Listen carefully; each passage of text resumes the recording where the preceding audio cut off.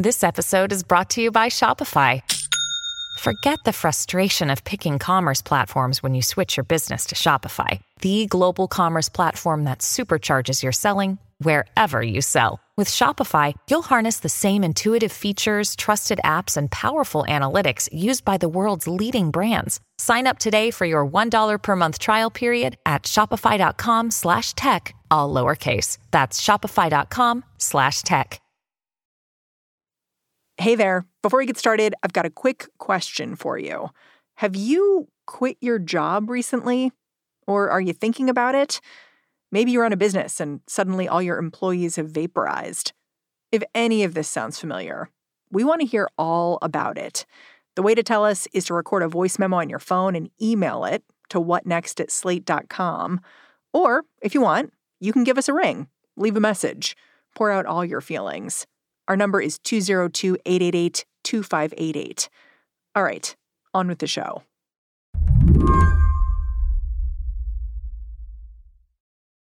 For the last few weeks, as Facebook has dominated the news, there's been this question: where's Mark?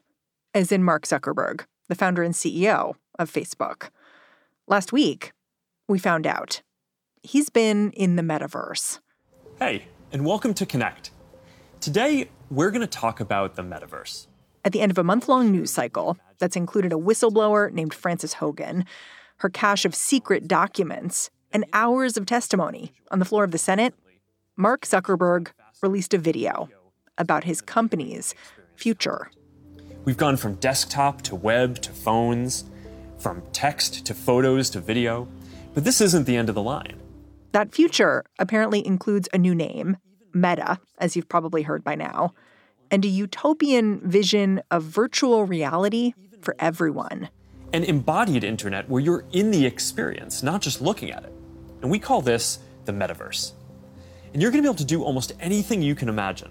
Get together with friends and family, work, learn, play, shop, create. What the future does not include is a vigorous investigation into the many ways Facebook has harmed its users. I think it's a giant public relations mistake to hide from this.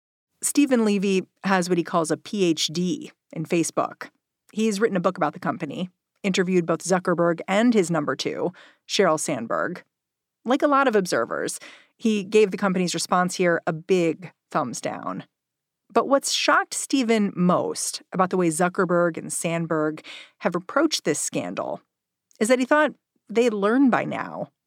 Stephen had a front row seat during the company's last big crisis, when Cambridge Analytica was able to use Facebook to mine for user data in a bid to elect Donald Trump. And for 5 days, Mark and Sheryl sort of went into a bunker and didn't even talk to their own employees. You know, they sent out one of their lawyers to talk to them. And when I was writing my book, I quizzed both Mark and Sheryl on that. And they told me that was a mistake. You know, that they should have been more upfront. Sheryl got very emotional when she described this to me.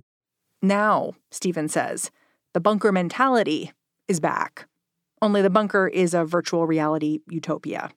And here they are again. And at one point, the day that Francis appeared on 60 Minutes, something that Mark knew was going to happen, he posted a video of him and his wife sailing on the bay. As if nothing was happening. Yeah. I mean, it's worse. I mean, you know, you're saying, you know, let him eat cake, right? You know, I'm not bothered by this. I'm on my boat. If to you, the ebb and flow of news about Facebook over the last few weeks feels kind of repetitive, Stephen sees it a little differently. He sees a reckoning that Facebook can't really avoid. If you look at it, take a step back, it might seem tidal, but I think actually it's more building, you know, with the waves get bigger. It's interesting. You're saying that, you know, it feels like the waves are getting stronger and stronger. Do you think that means this time around there might be some kind of consequence?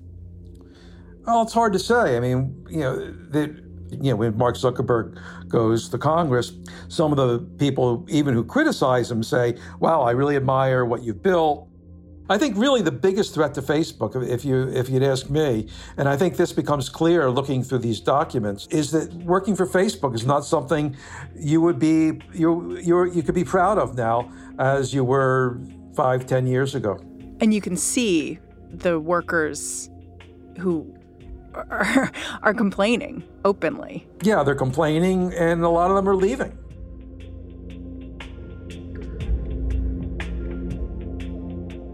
Today on the show, Mark Zuckerberg, he can't escape to the metaverse forever. We'll talk about why. I'm Mary Harris. You're listening to What Next? Stick around.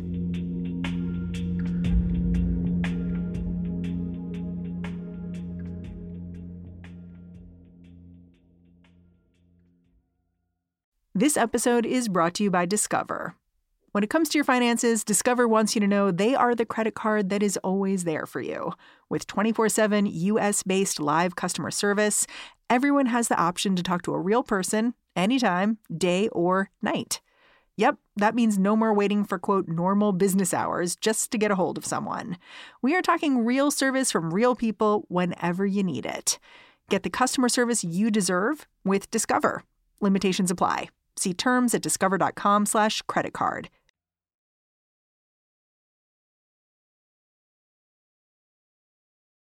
Each day at noon, Stephen Levy gets a big load of documents sent his way. That is because he's part of a reporting consortium that's digging through everything Frances Haugen, that Facebook whistleblower, took with her when she left the company earlier this year. Haugen's even provided a little glossary of search terms so journalists can better understand what they're looking at. And Stephen says that kind of attention to detail is part of the reason this Facebook scandal doesn't seem to be going away. Because there have been whistleblowers before, but none of them have been quite this meticulous.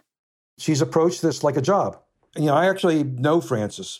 Weirdly, about 16 or 17 years ago, I was embedded in an overseas trip with young Google product managers who were pegged to be the future leaders of the company. We spent 16 days together, and Frances was one of that group. You get to know a person when you have that intense period of travel. And I would have said that Frances, of all the people who would have been the whistleblower in the future, it would have been her, because she was... Why? She took things from work very personally. She had a pretty firm version of what was right and what was not right. Yeah, I'm struck by just the procedure as it's played out, going to the SEC, going to the Wall Street Journal, going to Congress, and then releasing this trove of information to a variety of news outlets, including you, so that then there's a whole nother wave of scoops. And then she testifies in front of British lawmakers. So it's like creating her own weather system of news, you know? Right. No, I mean, look, if you're going to be a whistleblower, you want maximum impact. And to me, that's the case. Facebook can do ad hominem attacks on Frances all they like, but ultimately it's these documents that are irrefutable.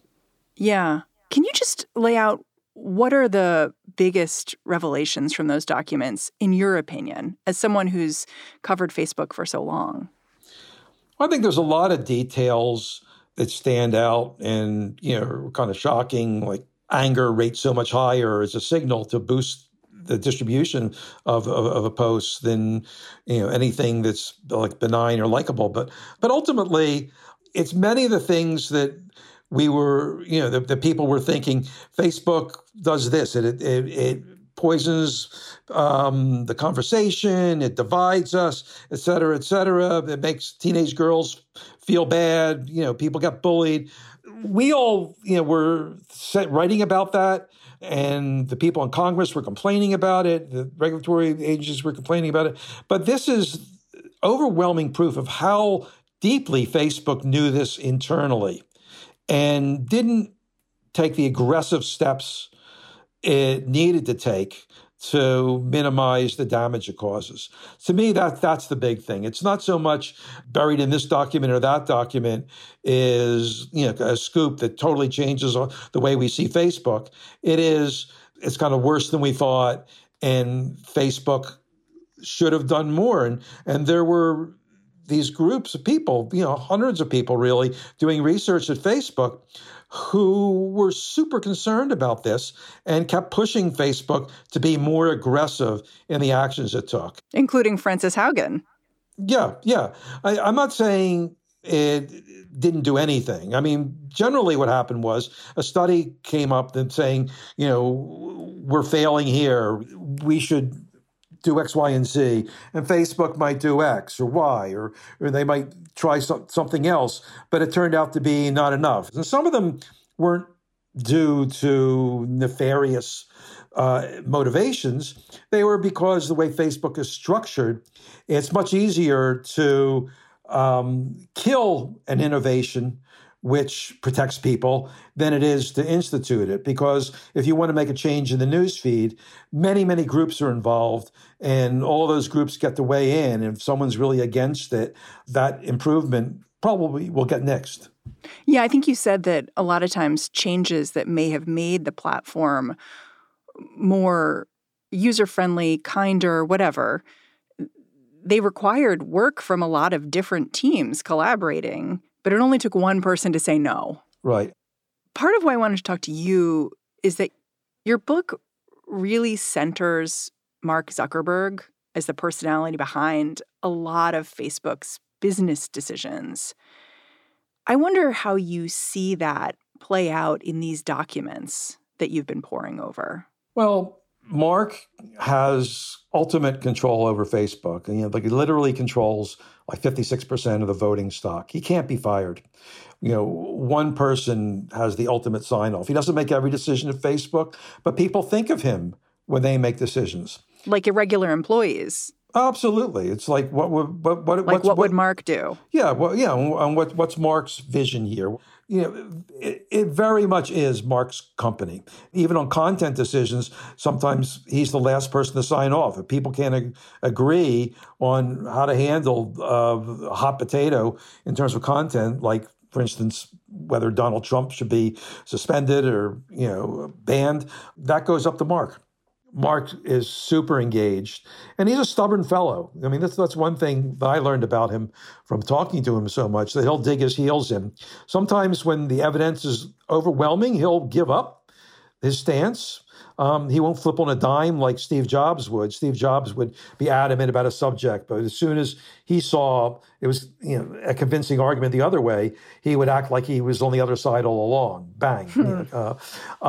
Mark isn't that way. It takes a lot to make him change his mind, but he can change his mind. He's a very data-driven person. But the data which enforces him is that Facebook is still making money hand over fist. Let's not forget that. Yeah, that's what I was going to say. The company is still profitable, and you can have a big media problem, but if Wall Street still loves you or your board still loves you, I don't know if it matters. Right. And Mark makes sure the board loves him because he's gotten rid of all the people on the board who've been questioning him and did almost nothing. It's funny. A lot of people, including you, characterize Mark Zuckerberg's approach to the work he does as this kind of move fast and break things approach, which I think is true in some ways. But it feels to me like it's combined with this caution when it comes to Facebook's bottom line. Like you've told this story about how Zuckerberg didn't want to include a like button on Facebook originally because he thought it would drive down engagement. And it's like this kind of back and forth, like, let's do it with this caution. I'm wondering if you think that nuance is important and how you would describe it.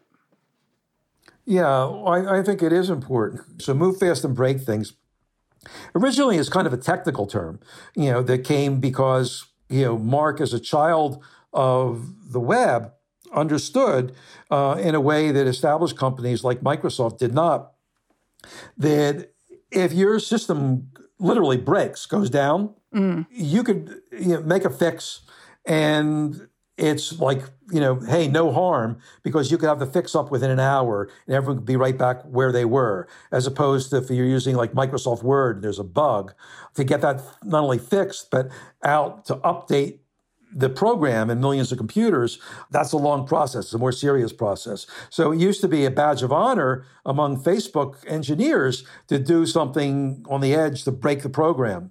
Because you're always updating. Yeah, and that sort of characterized the move to introduce new products. It became sort of a metaphor. But when it interferes with the company's main drive to grow, that's when things get slowed down.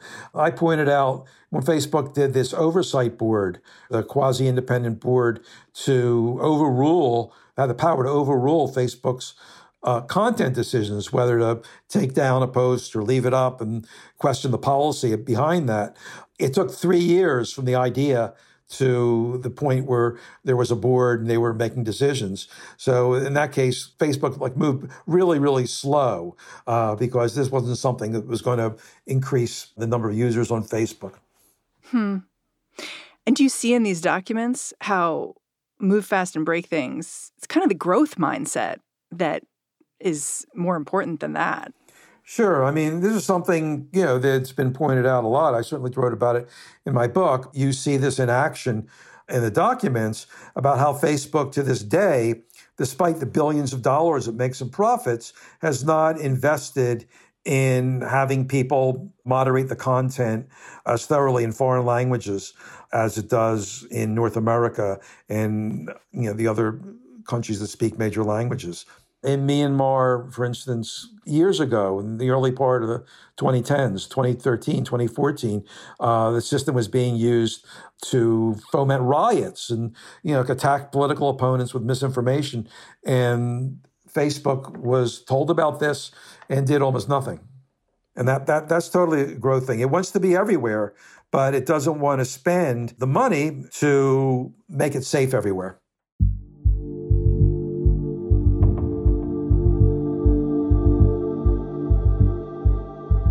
When we come back, what's going on inside Facebook now?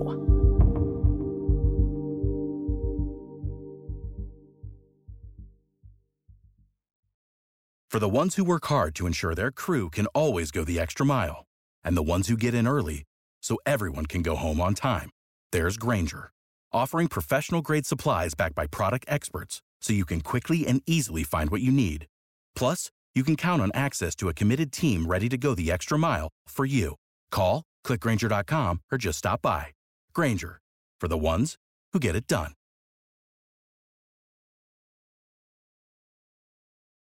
This episode is brought to you by Progressive Insurance. Hey, listeners, whether you love true crime or comedies, celebrity interviews, news, or even motivational speakers, you call the shots on what's in your podcast queue, right?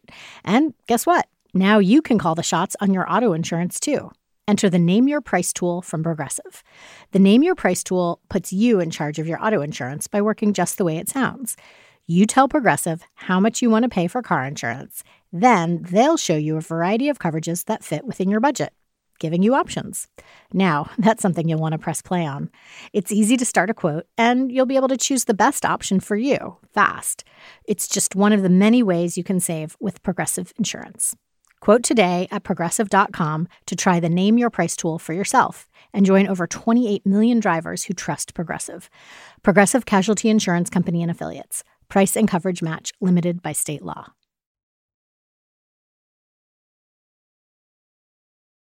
I want to talk about this internal dissent that you've found as you've looked through the Facebook documents. You focused on badge posts. Can you explain what a badge post is for someone who's outside of Facebook culture and may not know? Well, I mean, just like in any organization, when people leave, quite often they'll write an email to the staff saying, I'm off my next adventure, great working with you.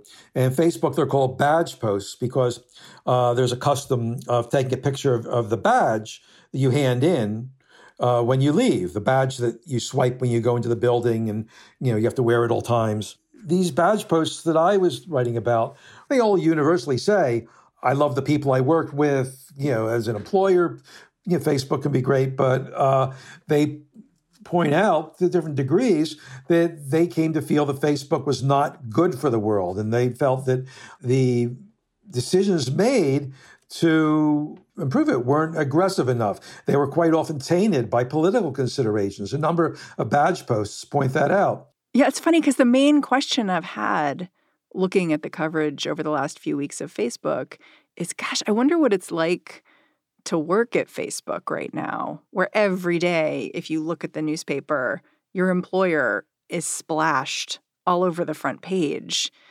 Do these posts give you any insight into that? Well, not only a post, but the interviews I've done, it's clear that if you work at Facebook, you're much less likely, say, to wear company swag when you go out with your family. What are the workers afraid of? Like, why not? People might point them out and saying, why do you work there? They might confront them. I mean, the thing that struck me looking at your reporting about these Facebook employees and their posts when they leave is I think the Facebook response to Frances Haugen has been, well, you're just looking at a small slice of our research and it's biased and this is one person. But then you look at these badge posts and you realize, first of all, there are so many more people out there who have something to say, who've worked at Facebook and are just saying it internally. They're not doing what Frances Haugen did. But then also there's this nuance to it where the employees clearly appreciate Facebook and think of it not as, an all-encompassing bad. There was a reason they went to go work there. And so to not see those people and their nuanced reactions feels like a real miss to me on the company's part. Definitely. I mean, these are people who wanted to save Facebook. And a lot of them in their badge posts, and a lot of people I spoke to whose badge posts aren't in this cache of documents. And, they're still releasing documents to us. Who knows, maybe they'll appear. But they told me it was just too frustrating. They got burned out and they were too tired to keep fighting. Yeah. I mean, one released his badge post as a video. Hi, everyone. For those who don't know me, my name is Max. This was this engineer, Max Wang, and it was a long video, first of all. And he was like, I'm doing this because I want you to see my face. I don't want to just be text in a box. I don't want to be a little circle with my face, with my badge photo in it. I want to be a flesh and blood person saying these things. And I think we're failing, and we've enshrined that failure in our policies. And I want to criticize openly, and I want to criticize loudly. And I think we have to keep doing those things even if we get an explanation. Because there have been plenty of bad decisions all throughout history, and all of the greatest justifications and processes and execution, none of it is enough to change the fact that these things cause people harm. Which is pretty damning.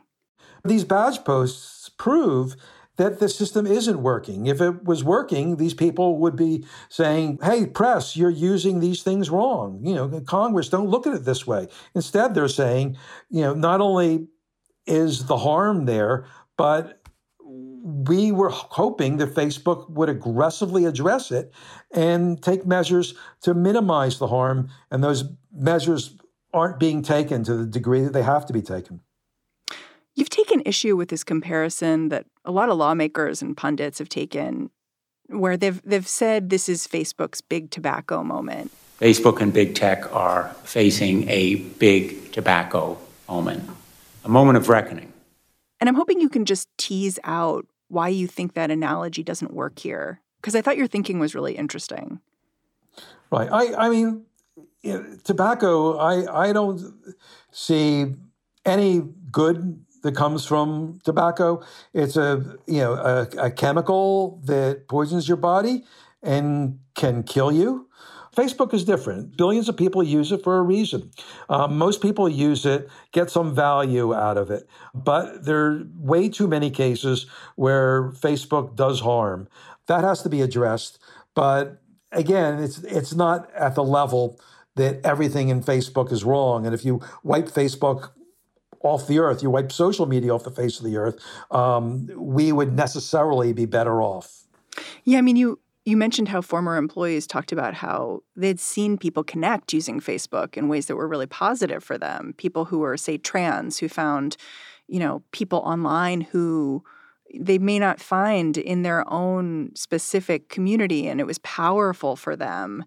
And it really sets up this idea that Facebook is not, while doing many things wrong, it's just not all bad in the way that tobacco was. But I think about that, and I think it's kind of interesting to play with the tobacco analogy, because you can also look at it as how Facebook is responding in this moment. Well, yes, in terms of what a company could do to rehabilitate itself and change itself, I went back to the 1982 Tylenol poisonings. A lot of people weren't alive then. For people who don't remember it, Johnson & Johnson, this was in the 1980s, and news comes out of people being poisoned by Tylenol. There's cyanide in the capsules. Exactly. How did the company respond? Well, the company immediately took 30 million bottles of Tylenol off the shelves. They stopped selling Tylenol. They paid the families of the victims, even though they could have argued that, apparently after the things were on the shelves of the drugstores, someone bought it, laced the capsules with cyanide and then put them back on the shelves. So they could have argued that it wasn't us. The drugstores are responsible. They didn't do that. No questions asked. They paid off the people, talked to them personally. The chairman and CEO went out there to 60 Minutes, to Nightline, all other places, and said what he personally was doing. And he made it personal. It's funny to me that you're flagging this as analogous to Facebook, because I don't see Facebook as doing anything like that. No one's considering putting a halt to anything. Well, that's the difference, because within a year, the Tylenol sales were as strong as they ever were. It's still one of the most popular, analgesics in America. That's the thing. I'm not saying that Facebook necessarily should be shut down, but compare the public reaction. They're attacking a whistleblower. They're, making implications about publications like mine for writing on actual documents and backing it up with outside reporting. Mark and Cheryl are nowhere. Mark wrote one blog post about this whole thing of the whistleblower a few weeks ago. It seems to me that the two of them should be everywhere talking about how concerned they are about the harm that the company does, as shown in these documents. And even though it's a small percentage of people possibly affected by this, you could have an argument about that, but they're going to do everything they can and make a bigger effort to change that, even if it does mean slowing down growth or maybe, having people spend less time on Facebook. Yeah, no one's talking about slowing down growth. It's interesting because you've interviewed both of them. It sounds like you're frustrated. You must have tried to interview them again in this moment. Yeah, I did try to interview Mark again in the last couple of weeks. And it's funny, as soon as I mentioned, one thing I wanted to talk about was, the moral aspect of what he was doing. And that sort of shut down negotiations right away. I mean, he wants to talk about the metaverse, but this subject can't be changed so easily. The thing that's interesting about your reporting, though, is that you realize that the employees may be getting more and more unhappy.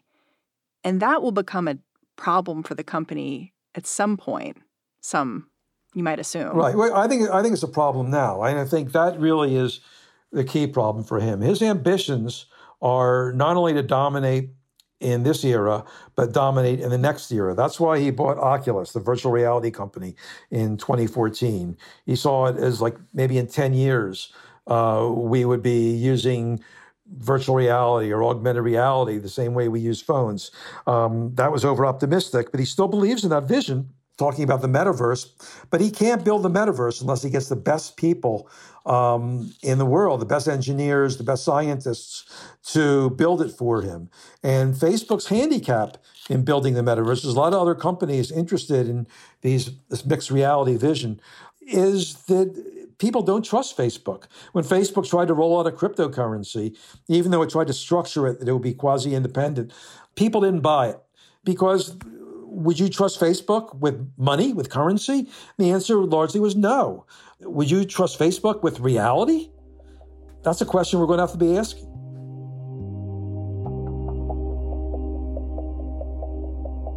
Stephen Levy, thank you so much for joining me. Thank you. I enjoyed it, Mary. Stephen Levy is an editor-at-large at Wired. He's also the author of numerous books, including, most recently, Facebook, The Inside Story. And that's our show.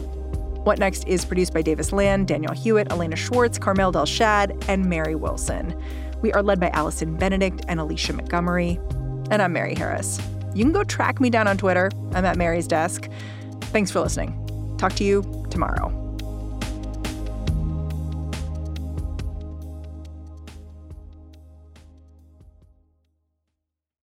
Lucky Land Casino, asking people, what's the weirdest place you've gotten lucky? Lucky? In line at the deli, I guess? Aha, in my dentist's office. More than once, actually. Do I have to say? Yes, you do. In the car before my kids' PTA meeting. Really? Yes. Excuse me, what's the weirdest place you've gotten lucky? I never win and tell. Well, there you have it. You can get lucky anywhere, playing at LuckyLandSlots.com. Play for free right now. Are you feeling lucky? No purchase necessary. Void where prohibited by law. 18+. Terms and conditions apply. See website for details.